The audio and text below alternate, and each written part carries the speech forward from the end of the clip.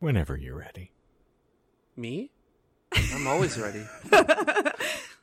I have at least 105 episodes that would speak to the contrary, friend.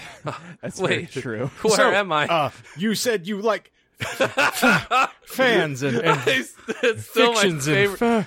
So, you guys like fan fictions, right? So, we're going to do another fan fiction for you, and it's going to be great. We're actually doing an entirely separate fan fiction today, and it's actually based off of Harry Potter, and but it's not as grotesque as all the other fan fictions. It's actually even more grotesque. It's more fiction-y than the fiction you've ever fictionalized in your fictional dreams. Do you know what's stranger than fiction is that the baby from the cover of Nirvana's Nevermind is suing now for child pornography, claiming that he couldn't have possibly given consent to having that picture taken, and then it's ruined his life. But here's the rub, and I'm not going to give my actual personal opinion on this. Keep in mind that in 2016, and this is not a fucking joke, he recreated the picture for the anniversary of the album. He did it for the 10th, 15th, and then I think the most recent, or the 25th as well. So you gave consent then. He wore swim trunks every time. Oh, I want to see his big fucking hog. Well, it hasn't changed, and that's why he's upset. Aw, shucks. My dates know what they're getting You know into. what I say to anybody? Whenever this topic gets brought up, I just say, never mind.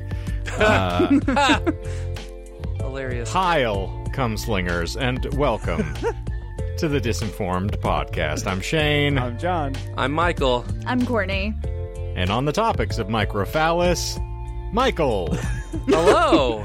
I'm better. Mildly. I was gonna say, you sound better too. Good. That's a lie. Aw. So, for the uninitiated amongst you out there, what we typically do on this show is we dive into a random esoteric topic, and in the course of explaining it to one another, we will leaven in the occasional lie, because that is the shtick. That is the thing that has kept you coming back for 3 solid episodes. You, the one person listening right now. You're appreciating also this. named Michael, me probably. doing the edit. Yeah. Yep. It's actually a Michael-only podcast. Only Michaels listen to this podcast. When there's one Michael in 106 episodes. Oh. What do you do then? 6 seasons in a movie, I think. I'll take 6 seasons of the movie. Well, we're finally going to get down to the bottom of Speckle Buns this week, because Mr. Michael is finally going to pony up. Yep. In spite of all of the claims to the contrary. I'm actually going to finish something. Hopefully it's your life. Well, as you're one to say, it's just one shotgun blast and then you're done. For at least This a has week, been right? 3, though. Yeah, Oh, wow. That's 3 lead sandwiches. Well, maybe that's why he had to take a break in the middle, because he overexerted himself. That's a lot of gushing for Michael to do. Yeah, I can only eat so much lead. If I never hear the word gush and Michael in the same sentence ever again, I'll die happy. I agree. I don't want to be associated with that word. Thank you. Yeah, right. Captain Gushy Tushy over here is ready to rip roar. So what was it? It was Rucksack Randy and Brindle Brad? Yes. It's Bindle Brad, thank Bindle you. Brad. Brindle, that's Bundle. a killer, isn't it? Yeah. Yeah, you watched The Fly, apparently. in The color of recent Frank history. is brindle. Ah. That's yes. a color? Huh. It's multiple Yeah, get with colors. it. It's a The pattern. more you know. Oh! You're doing the hand thing again, and no one can see the fucking hands, I Michael. don't care. I was doing the more you know sort of symbol. The more you know. Or it's a Yeah. Symbol?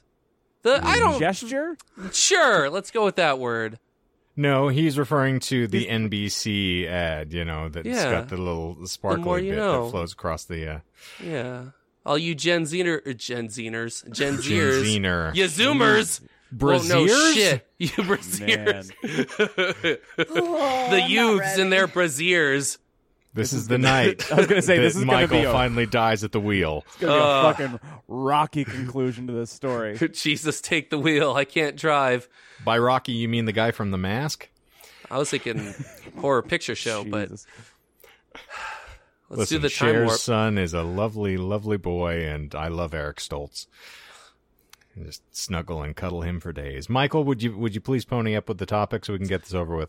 Sure. I will start. There are 6 lies, and for the benefit of everyone, since there was a hiatus for these for the first 2 episodes. I think that translates to an episode of quality. Was that what you were trying to drive at? Yeah, yes, because everyone was so used to your great high-quality episode, high-octane even as well. I need to take everyone back down a couple IQ points and explain what happened in the last 2 episodes that I presented. Tell me about the rabbits, Michael. To catch you up to speed, Synanon was founded by ex-alcoholic Charles, or I will call him Chuck, and I will not attempt to pronounce his last name for the benefit of everyone, but it starts with D. Chucky D experimented with some... Wait. Whose house? Chucky D's house. Yeah. Run's house?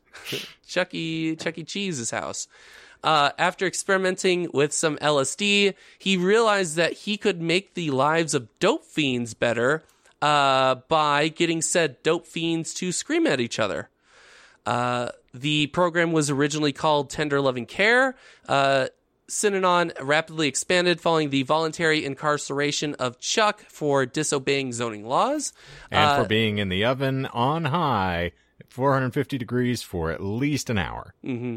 Any longer and you'll start getting too crispy and too dried out. Mm-hmm. It drew in, so his stunt of being incarcerated as opposed to just paying a fine, drew in plenty of Hollywood-type folks and other non-addicts. The money kept flowing in to the point where Chuck declared that dope fiends could never really graduate, and that Synanon wasn't in the drug rehab business, but instead the alternative lifestyle business.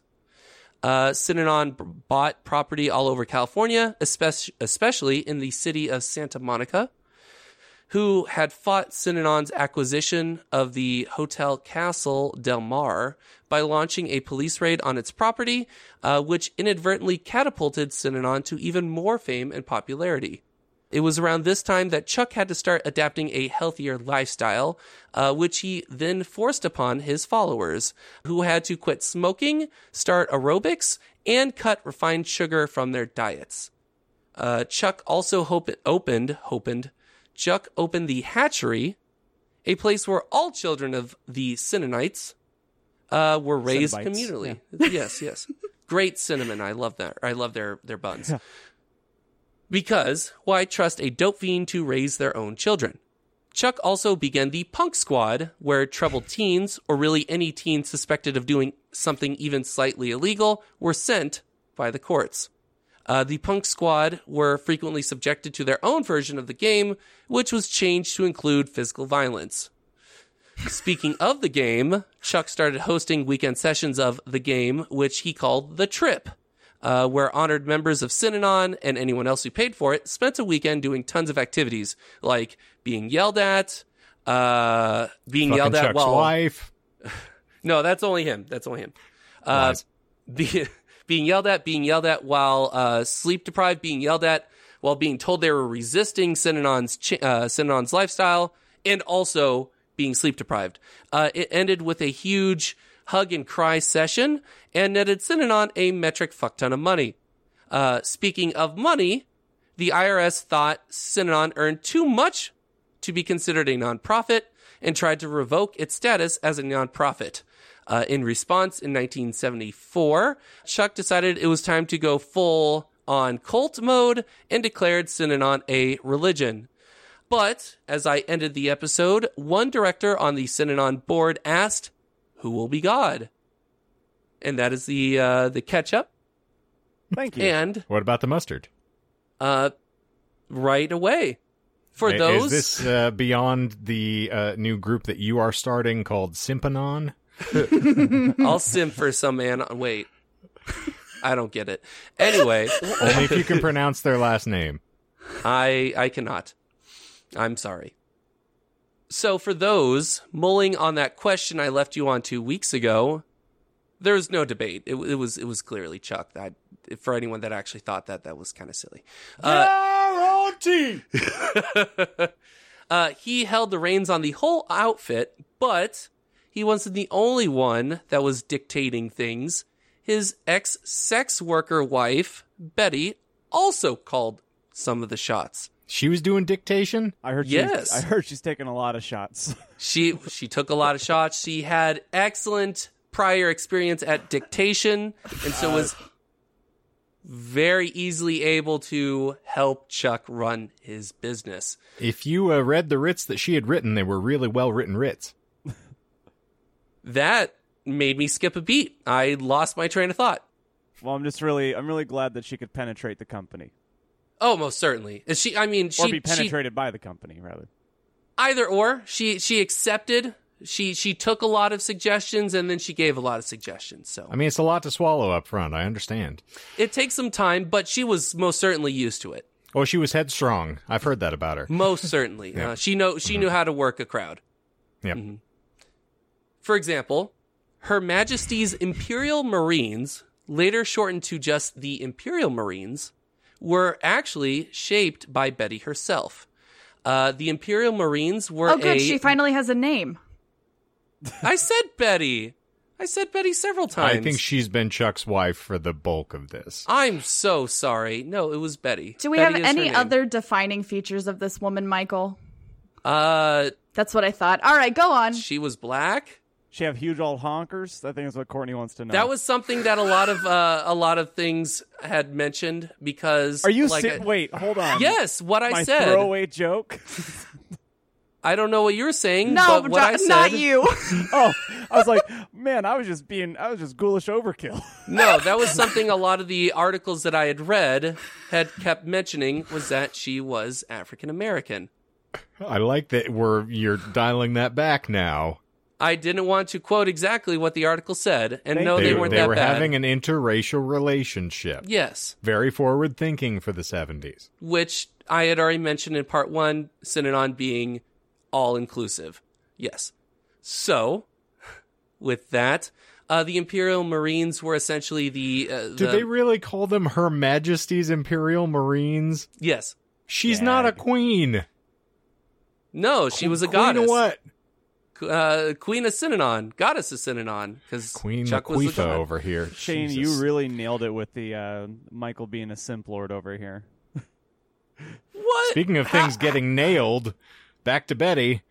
Anyway, essentially the Imperial Marines were the military arm of Synanon. She frequently attended their training, also after designing them kind of after.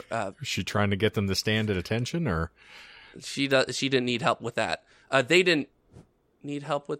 Anyway, she often spoke of a militaristic Synanon, wherein these Marines, trained in the arts of a special type of Brazilian jiu-jitsu called Sino-jitsu. Bullshit. Yeah, it wasn't... The fuck out of here, Michael. So I wanted to add that because I knew it was an easy bullshit lie to throw, but they actually were trained in their own version of karate. Yeah, I was gonna say jiu-jitsu was not that prevalent back then, my friend. That was still in the formulated stages. But okay. Well, I'm glad I call. threw that out there. Yes, it was actually called Sino-do.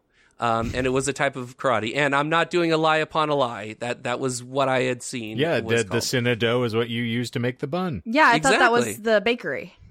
No, well, they originally coined the term, kind of how like Chuck coins a lot of other terms and stuff like that. But because they didn't copyright it, other people were able to take that term. So actually, it was the Synanon.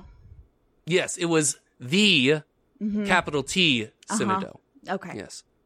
It was a special type of martial arts. I couldn't find any details on it, like where it was actually derived from, but they said they practice a special type of martial arts called Sino-do. So there you go.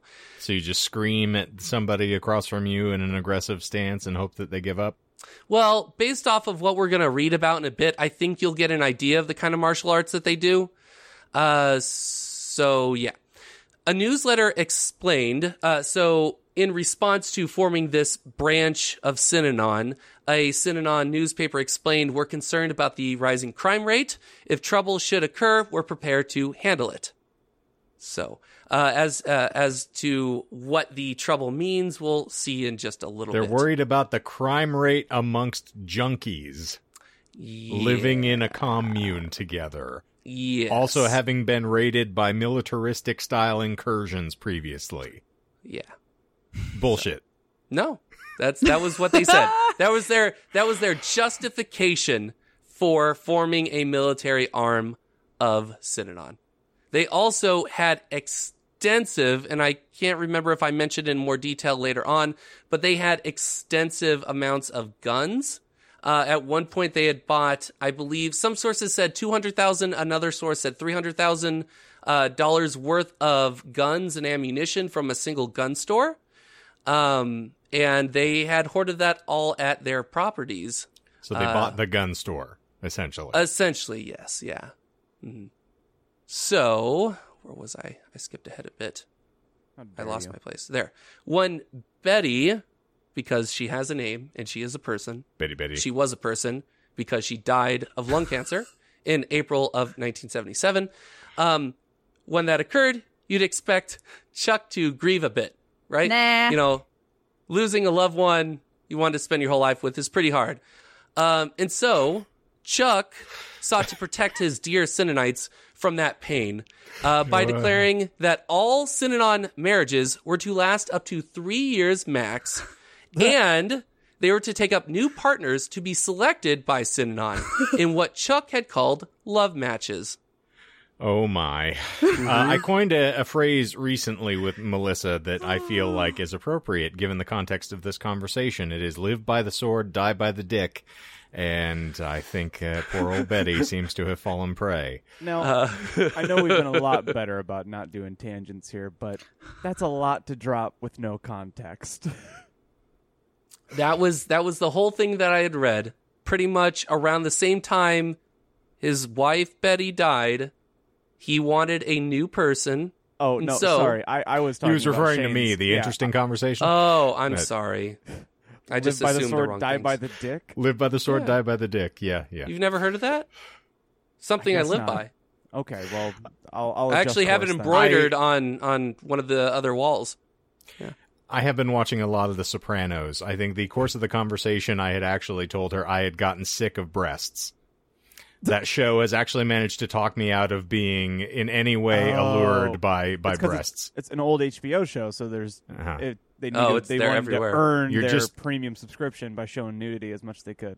Just swimming in a sea of really bad implants, and after a while, it's just you're anesthetized to it. I just had absolutely nothing, and so that's tough. Mm-hmm. I feel for you. Yeah. We're here for you. I'm We're bereft. Firm. Yeah. Up Tits Creek, as it were. I'm sorry.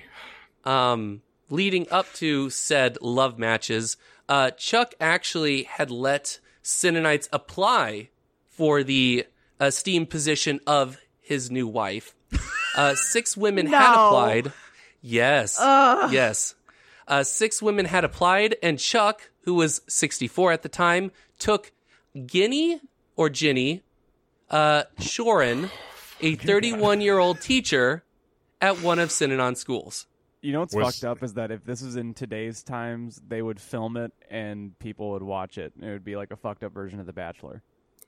I was about to say, did he get Chuck Woolery to come in and host the fucking dating game for this as well, just to have Chuck squared? The fact that your eyes widened after that, and that I'm just introducing this idea to you. I mean, it makes sense. I mean, he did Love Connection and all that, and the 2 and 2 and all that stuff. I'm hip. I know those references. Is a mystery to me. I watched Chuck Woolery a lot on Lingo. I can't pronounce his fucking last name, okay? I'm sorry. I've never have, and I never will. I've really tried a lot to just be nicer. You know, I'm trying to take the Shane page, but there's some things I can't let you get away with. That was one of them. You're trying to speak fast so no one would catch it. It just made it worse. Chuck Woolery and his Love Connection. Now that's racist. I'm not going to sit still. I'm not going to sit still for that. What? Don't rile him up. Just let him. Firstly, on top of this, the fact that you just called someone Guinea and you're thinking that you're just going to get away with it. I said or Ginny. That's our word. Who the fuck says Guinea, Michael? I don't know. Have you ever met another human being on this planet by the name of Guinea? I don't know anyone. I keep to myself. I don't know people. Before you get back on topic, do you pronounce it Gina or Gina? I pronounce it Gina, based off of Guinea. Haven, Gina, haven. Oh, no. So, You said live by the sword, die by the dick. The year I'm getting prior, that on a shirt. I'm telling you, it's I it's love my new it. phrase, That needs to be one of our shirts. So the year prior to Betty's death, Chuck needed to get a vasectomy as part of a health procedure. And the betterment of humanity at large, I think. Yeah. Can you guess what Chuck suddenly thought was a good idea for Synanon as a whole? Everybody should get one. Yeah. He actually banned any more children from joining Synanon's hatchery. And that is not bullshit. That is not bullshit. He banned any more children from Synanon's hatchery. Wow. Essentially stating no more babies. I mean, yes. I hate kids, but yeah. Men got vasectomies either willingly or were gamed into it. Essentially, they would be forced into many repetitive versions of the game where people would just scream at them to get vasectomies. And Michael, when do you get to play that game? I think he's already playing it. Oh, perfect. You have to have balls to lose them. Yeah, that's fair. And women were harassed or even in some cases forced into having abortions. The worst case being at 4 months pregnant. Trigger warning, by the way. Yeah. Jesus Christ, Michael. I hesitated, and then you started talking about balls, like me having no balls, and then I lost my train of thought. So trigger warning for not having testicles as well, apparently. Yeah. Big TWs. Press F in the chat. At one point, Chuck had said about pregnancy, I understand it's more like crapping a football than anything else. You say crapping a football or grabbing a crapping a football. Is that? Did you make that up? It's fucking killed. That's not bullshit. That is not bullshit. He said that. He also said some other things about abortion that I'm not going to repeat here. Okay. Yeah. Now, here's the thing. In prior cults that we have studied, or at least discussed, there is some form of je ne sais quoi, right? Where the people are at least alluring and they have a little bit of, what would you call it? Charisma. Yeah. That actually manages to manipulate people into following them. This guy sounds like just a loudmouth chuckle fuck. And I cannot fathom how any human being, drug-addled or no, would be like, this man's my leader. He's inspirational. Well, so you're saying definitely... you wouldn't join John's cult then? Right? I mean, technically, John joined my cult, unfortunately. It's just... Yeah. You're right, though. Not a lot of people really were copacetic with the whole, vasectomy thing. Chuck didn't care. I was fine with unrefined sugars, but this is fucking nuts. This is bullshit. I can cut they are cigarettes. Nuts, actually. I can cut sugar. I can do aerobics. I can shave my head. I can be screamed at for hours a day. But I can't cutting crap out my balls football? off? No. That's the line. Actually, at one point, a member told Chuck to his face, "I'll give you my life, Chuck, but not my balls." Which is true before anyone calls bullshit. I would do anything for Chuck, but I won't do that. Yeah.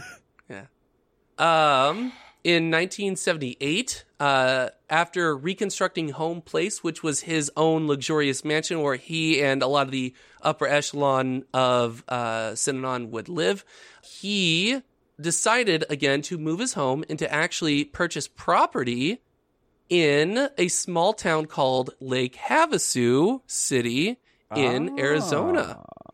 Yes. This time, though, his new home also became a private corporation called Home Place Incorporated. This new property was going to be used as a sort of boot camp for newbies before they were moved to other older Synanon properties. Synanon would pay Home Place Inc. with donation funds from various companies and stuff that would give donations, and Home Place Inc. would then pay Synanon elites or Synanon upper echelon people, including Chuck. So it was a pretty easy way for them to funnel donations into their pockets. So it's the Project Mayhem of Synanon. Yes. Yeah. All in Lake Havasu, which was, I found, absolutely fascinating. I'm not shocked. Is that actually true? Did it happen in Havasu? It did. It did. He teased actually. it last week, Yeah, I'm assuming that that was going to... Didn't know he was trying to pepper in a lie early and then, or plant it and then... No, I couldn't do that much forethought. The most forethought I can do is I have an accident the first episode and then I make a lie about it in the second one. So a mistake, if you will. An oopsie poopsie for other people. So... Chuck didn't ban all children, just the ones being born. The punk squad was still up and running, doing the usual stuff that they do, like beating up and verbally abusing teens. However, since the punk squad was run from Tamales Bay, the ranch out in the middle of nowhere in California, and the ranch was located, like I said, out in the countryside, it offered those poor teenagers a chance to escape, and so some tried.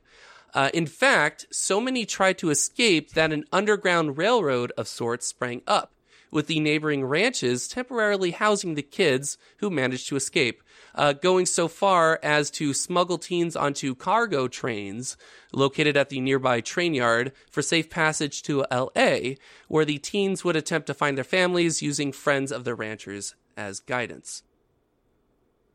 It didn't last long, though. As Synanon, particularly those in the Imperial Marines, found out which of their neighbors were running the Underground Railroad and took immediate action. In one case, a rancher by the name of Alvin Gambonini was beaten by a Synanite mob on his own property in front of his family. Security increased on the Tamales Bay Ranch to the point where teenagers who ventured too close to Synanon property were brutally beaten by Synanon mobs. They didn't even have to be in the punk squad. They were just beaten. Believed trespassers onto the property were taken to the basement of the Santa Monica Casa del Mar Hotel and were, air quotes, worked over on the directions of the head of the Imperial Marines. I just still can't get over how stupid of a fucking name that is. He's not creative. We've discussed that many times before. We have the game, we have the trip, we have the hatchery, we have Her Majesty's Imperial Marines. I would say out of all those, that is the most creative. That's not saying much, but I think so. Oh no, Punk Squad is just turning the world on its head. Yeah. That's a fair point.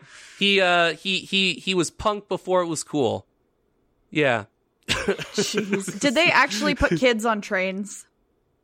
No, that's a good point. Yeah, no, that was bullshit. No, the ranchers would typically house the escapees for a little bit to get them on their feet and then buy bus tickets for to their hometowns. No actual bindles? No, there was no smuggling. Nope, no smuggling onto cargo trains. No, I even wanted to go like far and like mention hanging out with the hobos that were on the trains going through there, but I was like, nah, that would be too obvious. And then they developed together the Hobo Code. And then they fell in love. Forbidden love, because one had a family and the other one didn't want one. Let's see. The Michael Clark story. I love when you make Shane look like that, Michael. Because it reminds me of simpler times. You know, like when you were breaking his brain with My Immortal. Or Prayers and Miracles, where I decided to intro the episode, and 10 seconds in, he realizes that was a terrible idea. Yep. That face gets me every time. I love it. It fills my heart with glee. In response to this obvious child abuse, a grand jury in Marin County, home of Tamales Bay, issued a scathing report in March of 1978, attacking Synanon for its child abuse. The report also included the profits that Chuck made, which were obscene. I couldn't find any exact numbers, but as the god of a religious cult that made a lot of money, you can guess that he made a lot of money himself. The weapons that were purchased, so like I said, they purchased anywhere between $200,000 and $300,000 worth of weapons from a single gun store, and most likely had other weapons purchased from other sources as well. And the threats that were made to various newspapers and the like that we'll cover in a little bit. With the report also attacking local authorities for their unwillingness to prosecute. In no surprise to anyone whatsoever, the local authorities refused to act upon the report. Local newspapers and other media covered the grand jury case, but were largely silenced by lawsuits from Synanon lawyers who accused them of libel. Now, I mentioned local newspapers. One such newspaper called the Point Reyes Light cast a spotlight on the local sheriff, who turned out to have been nominated for sheriff with Synanon help and money. Additionally, the sheriff had given gun permits to Chuck, and that was how he was able to purchase an obscene amount of guns from a single gun store. Also, I just don't know who would think that it is a reasonable idea to allow a now faux formulated religion to be founded on a bunch of people who are trying to rehabilitate from obscene drug use and then give them weaponry. It is pretty wild to look at that trajectory of where it started and then where it's winding up. So yeah. I have to question whether or not the purchasing of that amount of guns is true. It is. Okay. And that is why I said some sources cite 200,000, and then one source I found cited 300,000. It's just staggering that anyone would allow this sort of farcical nonsense to occur. Right. And so, yeah, this sheriff must have been greased pretty significantly. Yes. It also helped that Synanon would frequently use lawsuits to try and silence these sort of reports and things from getting out. And it was actually this Point Reyes Light little newspaper who had published an expose talking about the report that actually started getting national attention because of it. Okay. In fact, the paper never backed down even when it was threatened with libel from Synanon lawyers. This act actually encouraged major news networks like NBC and larger papers or magazines like Time to report on Synanon. In December 1977, Time magazine did a story on Synanon, calling it a kooky cult. Their words. Knuckleheads. Michael, Yes. What year did they purchase all the guns? I can't remember off the top of my head, but I would assume that since it is fairly close to this, and I would say probably 1976 or 1977. So in today's money, that's about $1 million worth of guns. Yeah. Damn.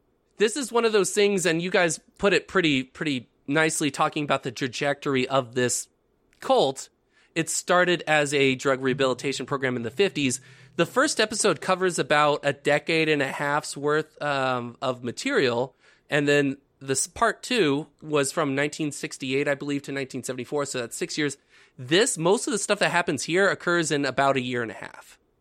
So they declare themselves a religion in 1974. 1976 was when they ordered vasectomies and kind of pretty much banned children. And then rape guns. And then pretty much it was 1977, around the same time that Betty had died, that they started really ramping up on stuff. Like the Imperial Marines had already been a thing because Betty kind of guided their development. But everything that happens from here on out occurs in about a year or so. You know, there was a group of Imperial Marines that were created to reinforce the vasectomy law. They were called the Ballbusters, and some very tenacious cats in that group, I gotta tell you. They were the Van's defense instead of the Van's deference. That was good. So in December 1977, like I said, Time did a story on Synanon. Synanon responded in several different ways. On the legal side, it filed a lawsuit against Time, alleging 19 separate passages in their story were defamatory, including a passage where they had mentioned that Synanon was getting people hopped up on the place as a junkie does on drugs. That was just an interesting little piece of information that I couldn't find the article itself, and I didn't dig too deep because I didn't want to go into prior episodes where I'm like, all right, here's 10 paragraphs of what they actually said. But that was an interesting tidbit that they compared Synanon getting people into their cult like a junkie does with drugs. It's like a diversionary fixation, basically, like smoking was that we talked about previously. Exactly. Okay. Let's see here. Synanon also claimed it lost an advisory contract with Alaska over drug addiction programs. The best part of the lawsuit was the new 24-hour protection that Synanon claimed it needed from death threats that it received. From who? And also, don't you have over $1 million worth of fucking guns? Yeah. Is that bullshit? No. No. So that's not bullshit. No. That was part of their lawsuit. Was that they needed apparently 24-hour protection from all the death threats. Doesn't mean we know how to fucking use them, guys. Look at Rucksack Randy. He has the barrel in his mouth. Well, it's better than Bindle. Huh. It's better than Brindle Brad, because that muzzles up his ass. On the non-legal/illegal side, Synanon members wrote Time magazine officials saying Synanon was going to ruin their lives. One writer went so far as to state that victims of your cynical reporting may yet arise and kill you. Time received at least one bomb threat, of which none were found after evacuating the whole building. An editor was searched and interrogated after re-entering the country, based on a tip to customs that the editor was smuggling drugs. The editor was then confronted by two Synanon members outside his home, who told him they were going to ruin his life. Synanites attended a Time stockholder meeting and suggested that security precautions should be taken for executives and their families. That seems a little bit too far afield, my friend. Nope. That is all true. This is the worst, like, mafia pickup of, like, trying to swindle people into paying. It's like, yeah, it's a really nice place you have here, Time magazine. Be a shame if something were to happen to it. Pretty much that's what they tried to do, Man, but they just Sopranos. didn't have the panache, they didn't have the chutzpah that the mafia does. So did you do this on purpose? You did do that on purpose. I see that little fucking twinkle in your eye. I just want Shane to be mad at you. Is this king I don't now? know if you heard me say panache, but He did. He did. Okay, good. Oh yeah, I did, but I'm more stuck on Chud Spa, which is apparently where you're tried going. saying chutzpah. You're going to go get a massage and a shiatsu down there at some point. I'm going to massage. No, I do that after get the me episode. some tasties at the Baja Fresh. Oh, I love that Baja Fresh. Did you ever go to the Baja California? It's no, that wasn't as good. Never mind. In summer of 1978, Thank you. NBC produced a air quotes hard-hitting news segment on Synanon, wherein Synanon responded in pretty much the same way. There was a lawsuit and then a lot of threats to various members of NBC. In 1978, ex-Synanite Phil Ritter, who left 2 years ago following the vasectomy nonsense, tried to rescue his child from his still Synanite ex-wife, who had divorced Phil during the divorce spree that occurred when Chuck put a 3-year limit on marriages. Phil had gone to the authorities about the forced vasectomies, and in response was beaten into a week-long coma by two Synanon men wielding croquet mallets in Phil's own driveway. They never spoke a word. I'm calling bullshit on the croquet mallet. Yeah, it's Thank bullshit. you. What the fuck? I was writing and it said they beat him with small wooden mallets. Woolen? Yeah, woolen. It took a long fucking time, but they couldn't. They just kept trying. Trying to get a reservation at Dorsia now, you fucker. You're really chafing my skin. This is uncomfortable. I'm like, allergic let me to just, Hey, Paul! And he gets hit with a woolen mallet. Did a moth just fly out of this? But they apparently beat him with small wooden mallets, and so I couldn't not do the jump to Small woolen mallards.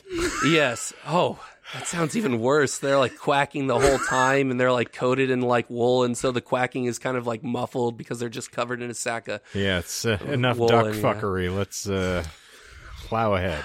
Yeah. They never spoke a word during the whole time, and they left him on the ground bleeding from a a fractured skull. Okay, say that one more time, please. They never spoke a word during the whole ordeal and left him on the ground bleeding from a fractured skull. I know there's no claps. I still failed. Uh-huh. Okay. Yeah, I said Durling. Nothing but the sounds of silence. And the sounds of woolen mallets hitting a person. In 1977, Synanon took in a woman in a pre-psychotic break, who was experiencing a pre-psychotic break, my apologies, and transferred her to Tamales Bay, ignoring her husband's demands for her to be released to him. The husband hired our protagonist, because we're now finally introducing our protagonist, lawyer Paul Morans, who would lock horns with Synanon for the next 8 years. Yeah. Mr. Better Morans. call Paul. Actually, yeah, that I never made that connection until just now. Mr. Morans, a lawyer with prior experience dealing with religious cults, fought with Synanon in many different cases, from one involving the woman with the going through the pre-psychotic break, to a grandmother trying to get her 3 grandchildren out of Synanon after their mother died in Synanon's custody, and the father had taken off. Morantz got the grandmother custody, and it took 13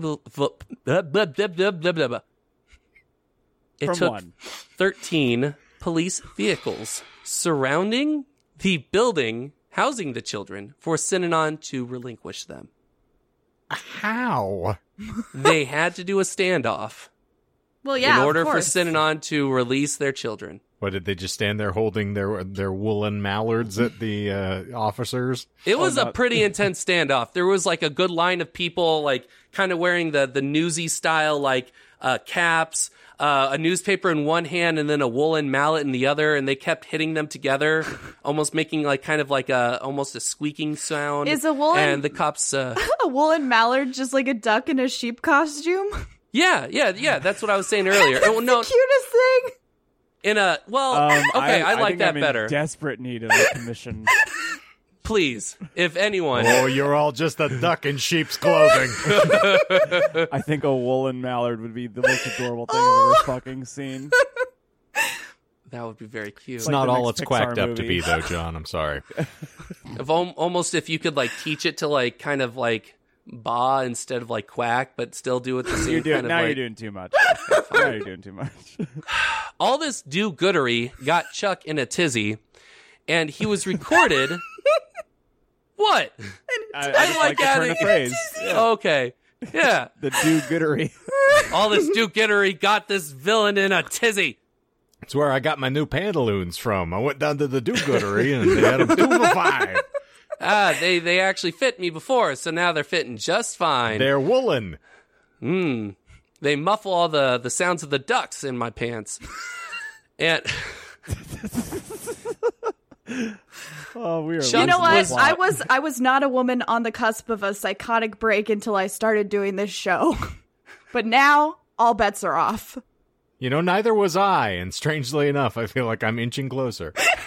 And now you can seek the help that you didn't know you need. This episode is brought to you today by BetterHelp. I wish. And Headspace. So much. No, Headspace is what they had for Betty previously. I need an adult. I'm in danger. So I've been doing this too fucking long. Chuck was recorded asking Synanites if anyone would have the guts to go to L.A., where Morantz lived, and do something about him, like break his knees. We don't have any balls anymore, Chuck. You had us get rid of all of them. Someone bust his balls, because I don't have any. Some Imperial Marines decided on a different approach. On October 10th, 1978, Morantz was watching the first game of the World Series, the LA Dodgers versus the New York Yankees. He was relaxing for the first time in a while, having recently bought a shotgun to better protect himself, as he was constantly being given death threats by Synanon. During the 7th inning stretch, his doorbell rang. Thinking it was pizza that he had ordered, he opened the door to find the pizza box just left on the porch with the pizza driver nowhere in sight. Big sausage pizza. Exactly. You know where this is going. Good God. Having already paid over the phone, he grabbed the box. Suddenly, the box burst open to reveal a de-rattled rattlesnake, which sunk its fangs into his arm. There's no way you could make something up like that, so I believe it. No, I don't think it bit him. Did it? It did bit him. Oh my! It did bit him. It done bit him. I tell you what. He was bit. Oh my God! Boomhauer is hosting this show now. Jesus. Yes, he was bit by the snake. Mm-hmm. You bit. You bit. You bit. They didn't have no rattler on that snake, and so he done bit him. Yeah, he didn't even know what hit him. We didn't know what bit him. Mm-hmm. You haven't bit me. You haven't bit me well enough to fuck me that hard yet. You haven't bit me hard enough. He cried out to his neighbors for help, yelling that he had been bitten by a rattlesnake. An ambulance was called, and he narrowly survived, spending a total of 11 days in the hospital, and later suffering from PTSD from the attack. So he never had pizza again? Nope, he did not. And then he banned pizza. And Chuck was like, you know what? That didn't work. Pizza's fuck your banned. Smokes, fuck your kids, and fuck pizza. Later on, Morantz dedicated his Synanon book, From Miracles to Madness, to Chuck. Dedicated? Dedicated. Dedicado? Reference? He has all of the things that plants crave. Yeah. He dedicated his book, From Miracle to Madness, to Chuck himself. So Morantz dedicated his book to Chuck because of Chuck's decision to use the Imperial Marines instead. The Michael Ease is getting out of control here. I'm dying. Imperial Marines? Oh my God. Real quick, just because we are sponsored by Headspace officially now. Just take 3 deep breaths. I'm afraid if I do, I'm going to cough. Yeah, get it out of the way. There we go. And in. Out. Obviously, you have never done this. You breathe through your nose, you hold it for 2 seconds, and then out through your mouth. Feel better there? Yes. You look better. So, the Imperial Marines show... It's just a group of angry moms. You're kicking our kids in our husband's balls. And that's the final. He dedicated... So... Paul Morantz dedicated his Synanon book to Chuck. Yeah. Sure enough. Because of Chuck's use of the Imperial Marines to try and kill Morantz. There was discussion, and it was recorded and later revealed, that they were debating using a hitman instead of using the Imperial Marines. And Chuck said no, because he didn't want to pay the amount. And he said, we have the Marines. What else are they here for?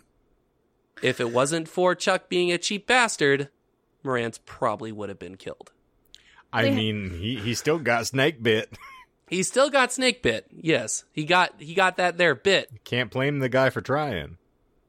That's true. Well, Morantz can, but that's neither here nor there. Most courts of law, but you know. Speaking of courts of law, all the legal cases involving the child abuse, the assaults, the attempted murder, were the undoing of Synanon, strangely enough, as it gave legal investigation journalists access to their internal documents, which were not destroyed, even though they were attempted to. But apparently you can't trust dope fiends to destroy evidence. Specifically, recordings of Chuck over The Wire. Trademark. No. No. The Wire... Yes. The Wire was an internal broad... I hate him. He's so fucking stupid. He has no creativity at all. The Wire was an internal broadcasting system that played Chuck's incoherent ramblings 24 hours a day. Such ramblings included Chuck bragging about the aforementioned beatings of people, the Imperial Marines training, rants about banning children, and other snippets. We already talked about the vasectomy already. And other snips, as we're not going to mess with the old time, turn the other cheek religious postures. Our religious posture is, don't mess with us. You can get killed dead. Literally dead. These are real threats. There are court cases where that was used as evidence because he was recorded saying that. On loop. We don't turn the other cheek. We spread those cheeks. We clap cheeks. Dummy thick Chuck. You can hear him coming from a mile away. I'm applauding my own efforts. That's actually how they trained. They would just be standing at attention. They would hear his ass cheeks clapping from a mile away. No, they just put their face between the cheeks, and Chuck would just clap them down. It's time for some face training? I don't know. It's FaceTime, Michael. Come on. There we go. Oh my God, you're right. See, this is why you're the better or one. It was actually called The wild. End. One of the most used ones that he had said, recordings. I don't know why I said used ones. One of the other recordings were, they are draining life's blood from us and expecting us to play by their silly rules. We will make the rules. I see nothing frightening about it. I am quite willing to break some lawyer's legs and next break his wife's legs and threaten to cut their child's ear off. That is the end of that lawyer. That is a very satisfactory, humane way of transmitting information. Because Oh, sorry. No, please continue. I'm sorry. I really do want an ear in a glass of alcohol on my desk. Okay. That's bullshit. Yeah, just because... Nope, that is all fucking true. He did say, I really do want an ear in a glass of alcohol on my desk. Y'all thought Michael could write that? Yeah, I ain't that creative. Fair enough. Friends, lawyers, children, lend me your ears. Please, I wish to soak them in alcohol. Because we can't drink it, but we can soak ears in them. Mm-hmm. A warrant was issued for Chuck's arrest on the charge of conspiracy to commit murder. Well, she's my cherry pie. Following the attempted murder of Rance. Chuck's body was found at Synanon's facility in Lake Havasu, Arizona on December 2nd, 1978. A glass of alcohol containing a human ear near his desk rested on his suicide note with many empty bottles. Can I finish my thought? Sorry, please. I want to read the whole sentence again because I was quite proud of it. Okay, sorry. No, you're fine. You're fine. I wanted it to be over the top. Chuck's body was found at Synanon's facility in Lake Havasu City, Arizona on December 2nd, 1978. A glass of alcohol containing a human ear next to his desk, wherein rested his suicide note with many empty bottles scattered around him. He drank himself to death. That was what I said, and you're right. It was bullshit. So you're saying he put the note in alcohol with the ear? No, like it rested the on ear like was like a paperweight. Yes. So did he actually? So I think the ear's bullshit, but he actually drank himself to death, or did he? No, all that's bullshit. He didn't kill himself. Yeah, it doesn't sound to me like he's a guy who's got the wherewithal to be able to take his own life. I think he's way too into himself. Yeah. Nothing, however, nothing I could have made up would have been more poetic justice than the truth. He was found he was arrested that day, December 2nd, 1978, at the facility in Lake Havasu City, drunk off his ass. He got blackout drunk. So drunk, he had to be helped into a waiting squad car. Yes. This was America. Yeah. This is America. This is America. I could drink and bit people with rattlesnakes all I goddamn well please. Do you think he tried to play the game with the police officers? I bet he tried in his head, but to the police officers, it probably sounded like even less coherent ramblings than what he recorded on the wire. Like that scene in Old School. Like, you're crazy, man. No, I just thought he kept screaming the refrain, I am a golden god, while they were trying to put him into the squad car. Oh, golden god! Oh God. He was unfortunately this was not the demise of Chuck. He was incredibly drunk, but he did survive. He pleaded no contest to the conspiracy charge and was sentenced to 5 years of probation owing to poor health. Yes. And I had read, because Paul Morantz, the lawyer, had actually written a lot of the articles that I had used.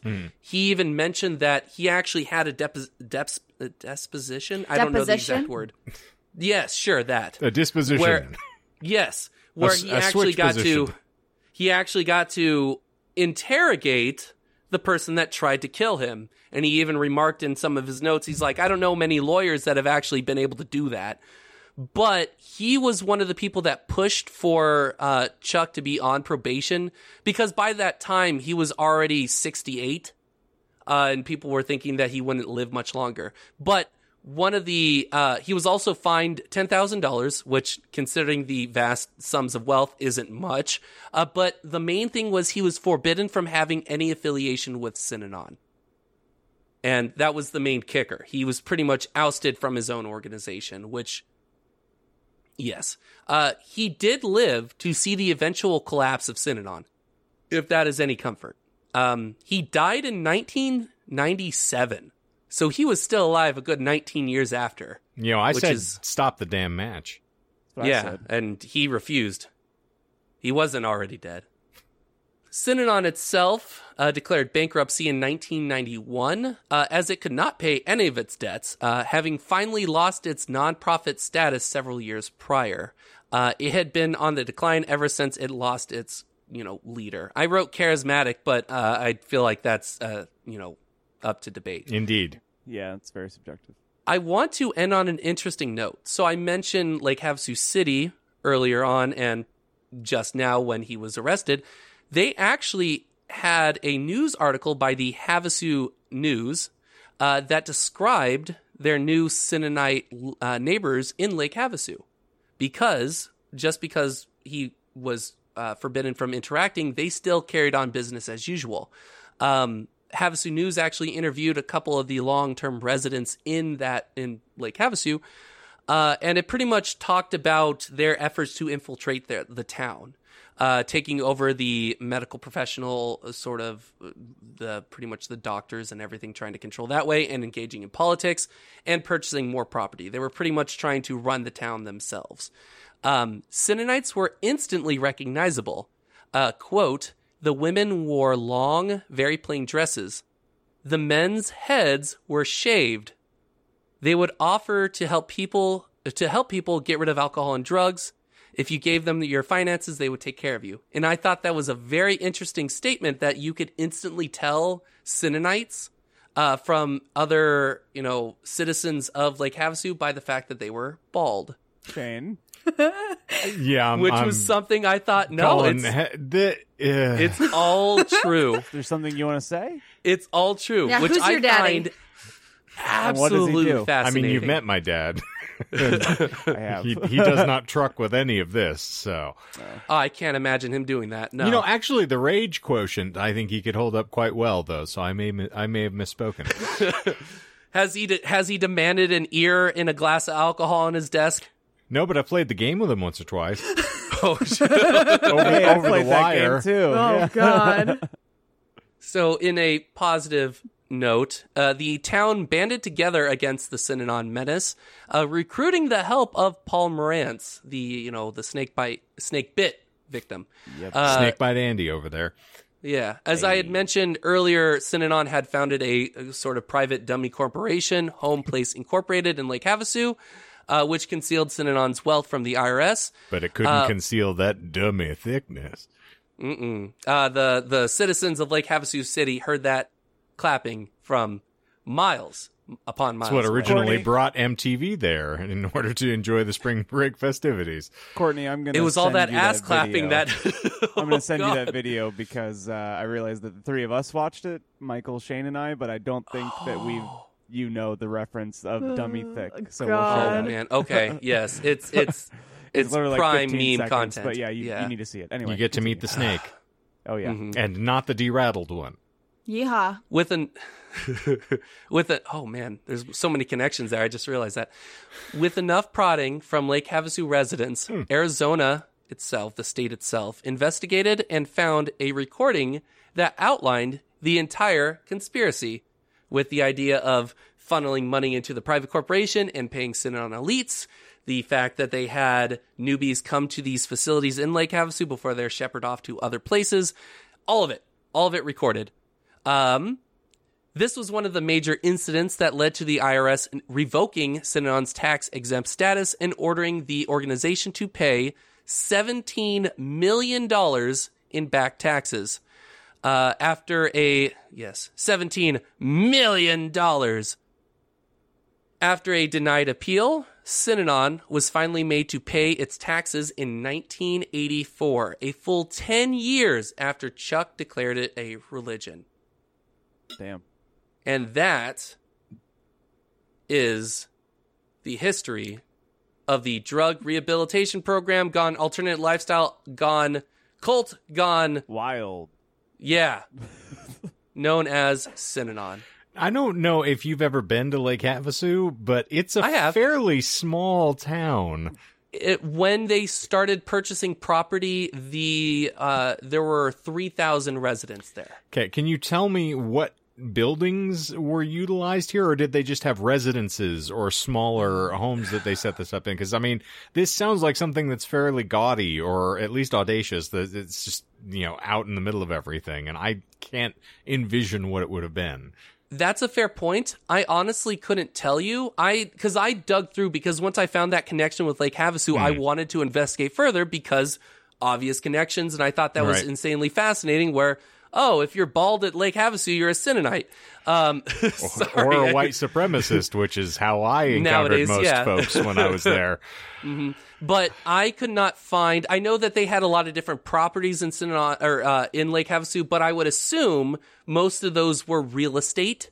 They only had one major facility there, but I would assume that was either slightly off the beaten path, so not in Lake Havasu City proper, but in their their district or zoning district or something to that effect. I'll just have to investigate and see if I can track down what building it actually was, or if there was one in particular that I can, get a frame of reference for. Yeah, I can even send you the article from Havasu News that wrote about it. Yes, it will be in the show notes also for anyone that is interested in reading further. But yeah, I can do that. I have contributed to that newspaper, oddly enough. Okay. Even better. I love these connections. Mm-hmm. I'm just tickled pink by it. So, before I get into the lies, are there any other stabs? Because I think you guys covered a fair number of them. But yeah, we did better than I thought we were going to do.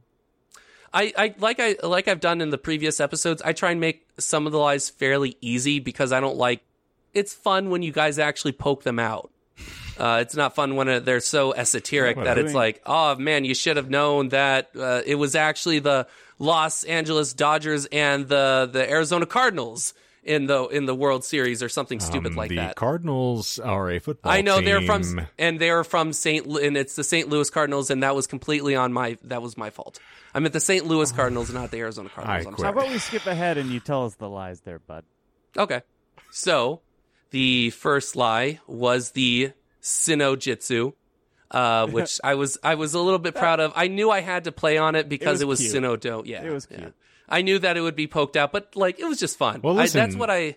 Oh, sorry. Sinodo has a lot of excellent lamination if it's baked properly. So yeah, true. Yeah, beautiful. And you don't even have to pay royalties to Synanon because they are bankrupt. Though I did find it interesting, they still have a branch operating in Germany, a branch of Synanon, but whether or not it's actually really affiliated with old Synanon or if it's, just using the name or something like that, I didn't really want to dig too much deeper in. It's just a vasectomy fetish group.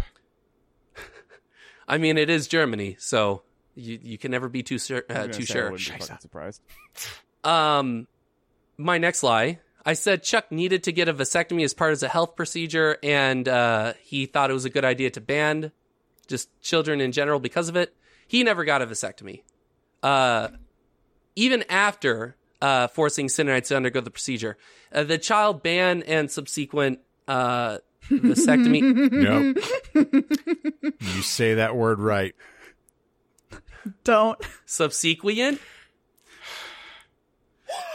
The subsequent. Yeah, subsequent. Thank you.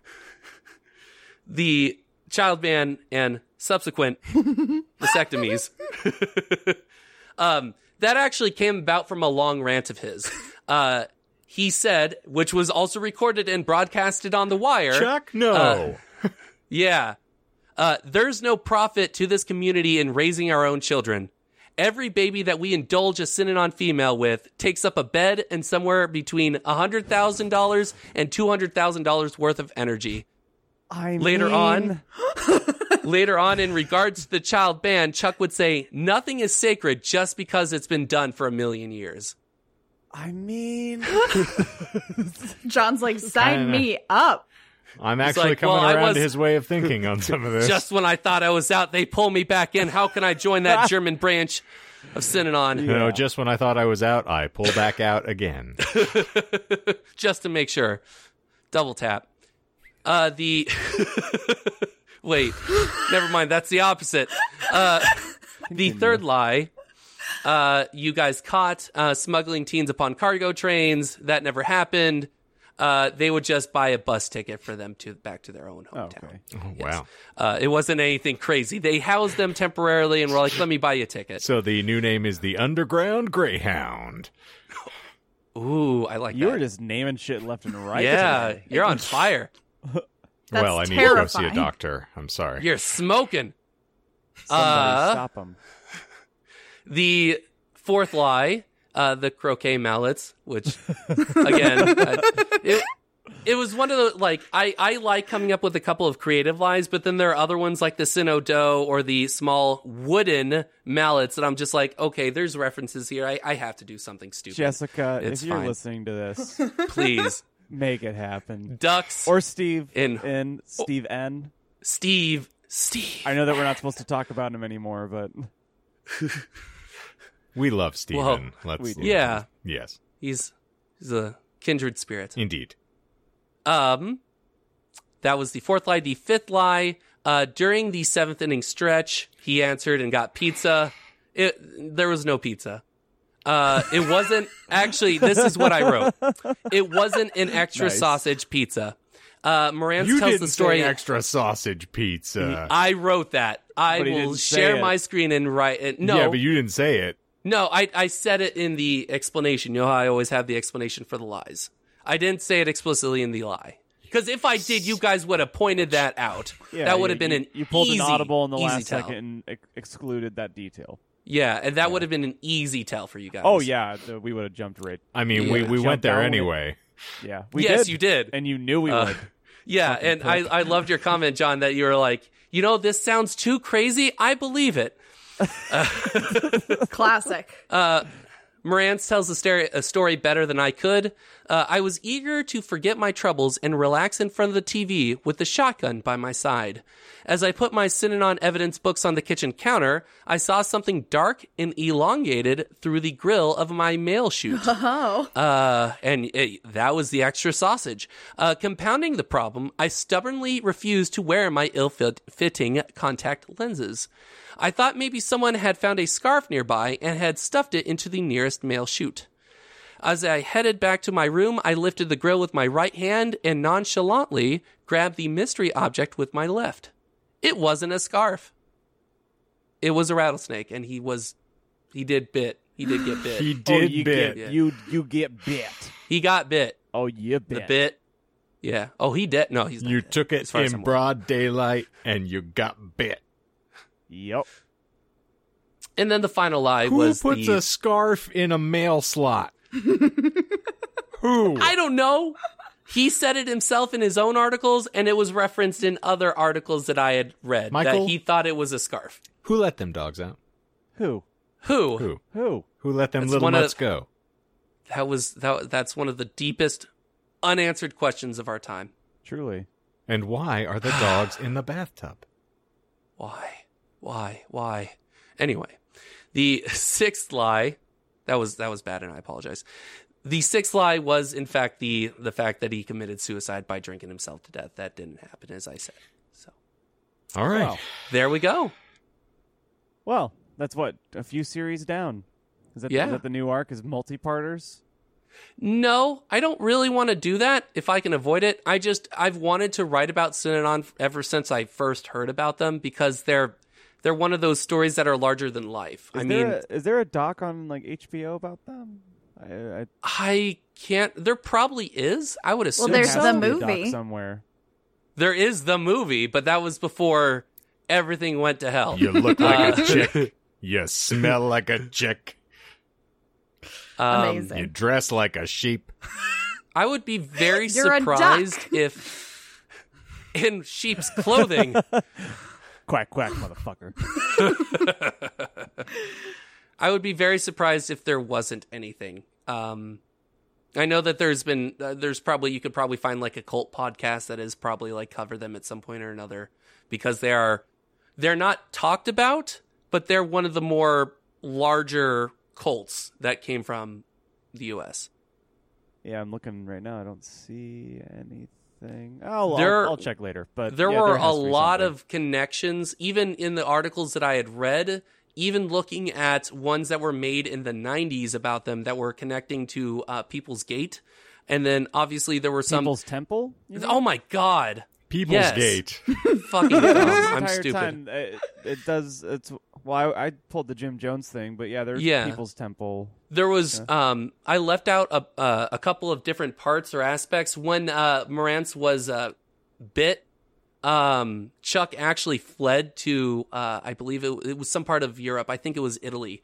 And that's where he actually started drinking himself into a complete stupor. But there are connections because he said he had to leave the United States because of attempts on his family's life. Yeah, which that's what they always do.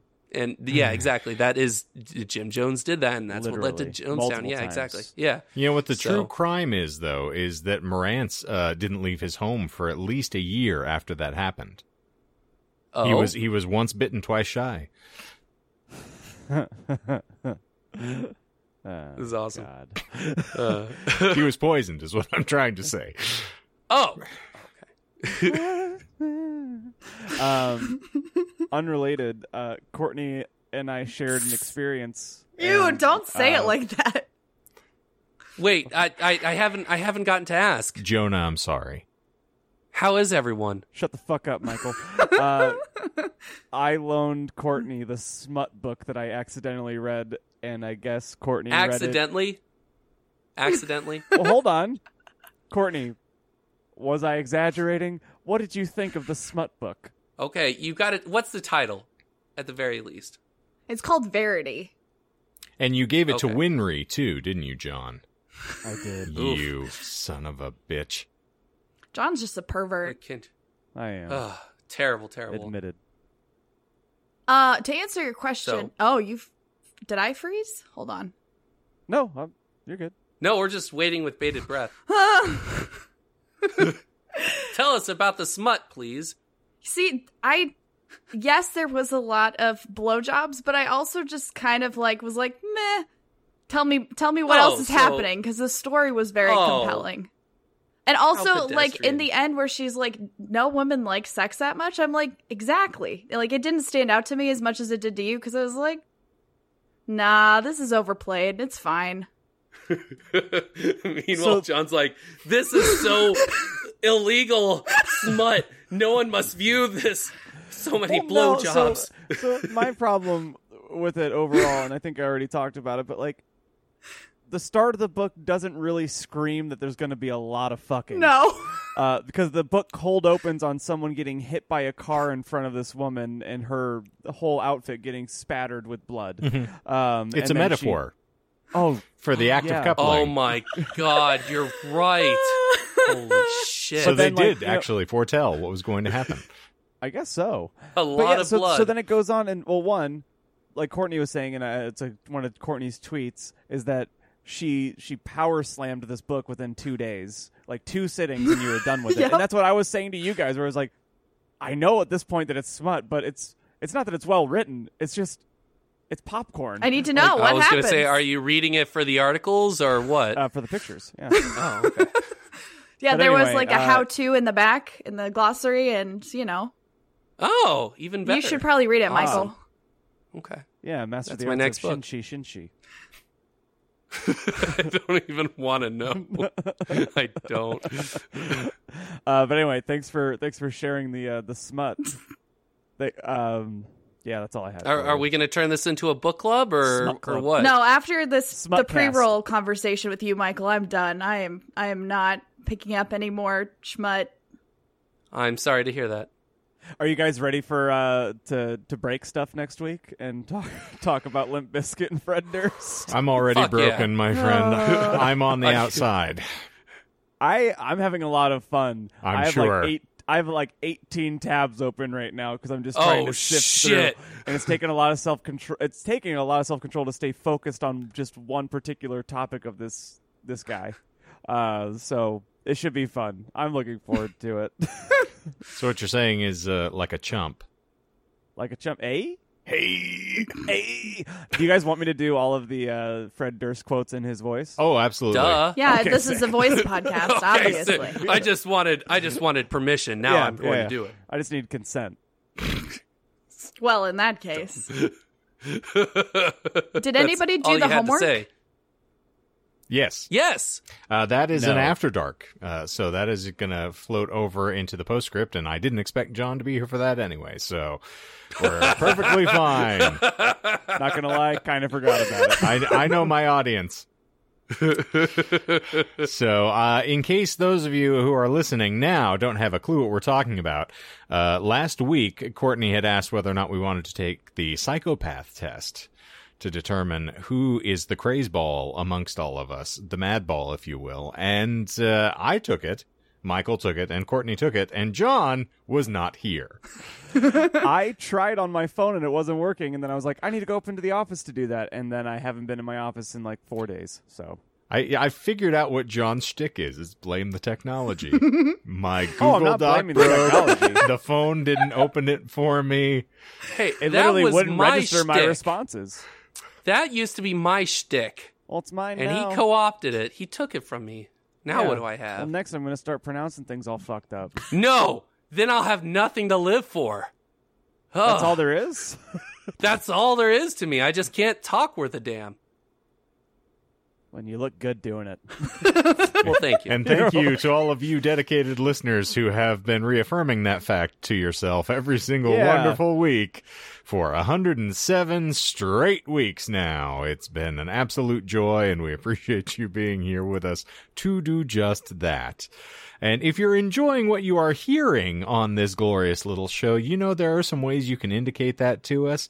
If you go into your preferred provider app, you can give us a little rate and review because we would love to hear from you. It gives us, that tasty data to confirm to people that we are worth throwing money at, other than the good folks at Shave My Balls, who, I am sorry, we are not paying for your silly shit so that you can advertise with us. If we have to block and delete one more of your silly fucking messages, I swear to God. I mean, I know I'm hairy. I get the point, but I already have a classy ball trimmer that I utilize. It's called John's Mouth. Yum, yum, yum. Oh, I eat the scrum. Indeed. Yes. Yum, yum, yum, eat the scrum. Yum, scrum, yum, scrum. yum, I eat the scrum. Yep. The Chuck Tingle story. But also, we have weird, wild stuff winging your way every single wonderful Wednesday, except this last one, because who can be bothered? And that is on the tubes of you at 10 a.m. Mountain Time. And you can convene with us this Wednesday, and you can hear the outcome of the psychopath test that we all engaged in, and it's going to be a lot of fun. And of course, in the show notes, other than Michael's harebrained resources for this glorious little show, you also have our link tree where all of our socials are located, and you can follow us wherever you prefer, or nowhere like you have been doing. And we'll go. Our heart will go on. Yeah, we'll survive. I'll never let go. As long as we know how to love, Michael's pronunciation will not thrive. And even if he goes crazy, I'll still call him Superman. Okay. like the story that your coworker told me when I picked up the pizza on Monday. Michael has a history as a Superman. Because he's Psycho Michael. Mm-mm. I actually can't recall what story he had mentioned. Was it the one where I showed up blackout drunk when I wasn't working and I proceeded to take pictures with all the customers? Yes, that one. Okay. Is this your coworker who is also offering to pay you $5 American and a box of fucking chiclets for people to make artwork for them? No. Oh, okay. So it's another classless son of a whore. Yes. I mean, that's all that's like literally that's on the application requirements. That's one of them. You got to be. Are you a son of a whore? Welcome to Horny Howie's. Yeah. So tell us about all the people that you were inappropriately hugging. What's happening? That seems like I don't remember. Like I said, I was blackout drunk. This is also like 7 years ago. So I wasn't even there. And you just woke up? Yeah, everything. I don't even know what am I doing? Like, what is this? You've been doing a really good job. Apparently so. Shit. And Courtney, I feel guilty that I didn't do that test. So even if I'm not on the recording, I'm going to take that test and I'll send it to you guys tonight or tomorrow morning. Perfect. Michael, did you get that Howie special complete? I don't fucking know what you're talking about, man. I've just been back here for like 4 fucking hours. I've putting together these pizzas. I was just trying to get them because I wanted to have some pizzas. Shut up! And that's then like no one else would want to no, he's more that's like about and then 80%. There was a and then a bang. So it's the weirdest fucking thing, man. You put like fucking pepperoni on like a pizza with like cinnamon on the crust. This is fucking. It's the taste that it distracts from the taste of your asshole, and that's really all I'm interested in right now, man. Actually, speaking of pizzas, Courtney, would you mind telling them what pizza I made for you? The Michael, the chocolate starfish pizza. I think you need to tell them what was on the Michael special. Okay, I can. So hopes, I started dreams, despair, and an overpriced education that is still in process. No, we don't serve those there. That's what people spend to get the pizzas there. Because, no, I started with, I wanted to make a Greek salad kind of styled pizza. So I used Greek dressing as the base. Then I sprinkled some feta and bacon under the mozzarella cheese that I topped it with. And then I added, I believe it was green pepper, red onion, and tomato. And then I cooked the whole thing. And then once it came out, I added diced cucumber on top, cold. And, Courtney? It was really good. It was, the only thing I would say it was slightly salty. And I don't want to know why. But other than that, no, there was the feta and the bacon. Okay, feta okay, and that bacon. makes sense. Yeah, a okay, little salty. Okay. Otherwise, quite good. I do know what I'm talking about from time to time about pizza. Nothing else. But about pizza, I do. So, from time to time, Shane. Time after time. Just because I mentioned pineapple pizza once doesn't mean I don't mention pineapple pizza all the time. Float back to our common disclaimer here on the Disinformed podcast. We do not reward attention-seeking behavior. But I got a free pizza.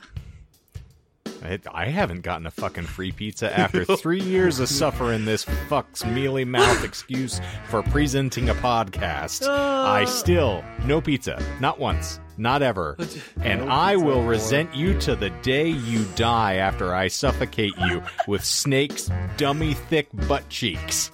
Ooh, what a way to go. You're going to get the end and a little FaceTime from Chuck. Oh, I do have to.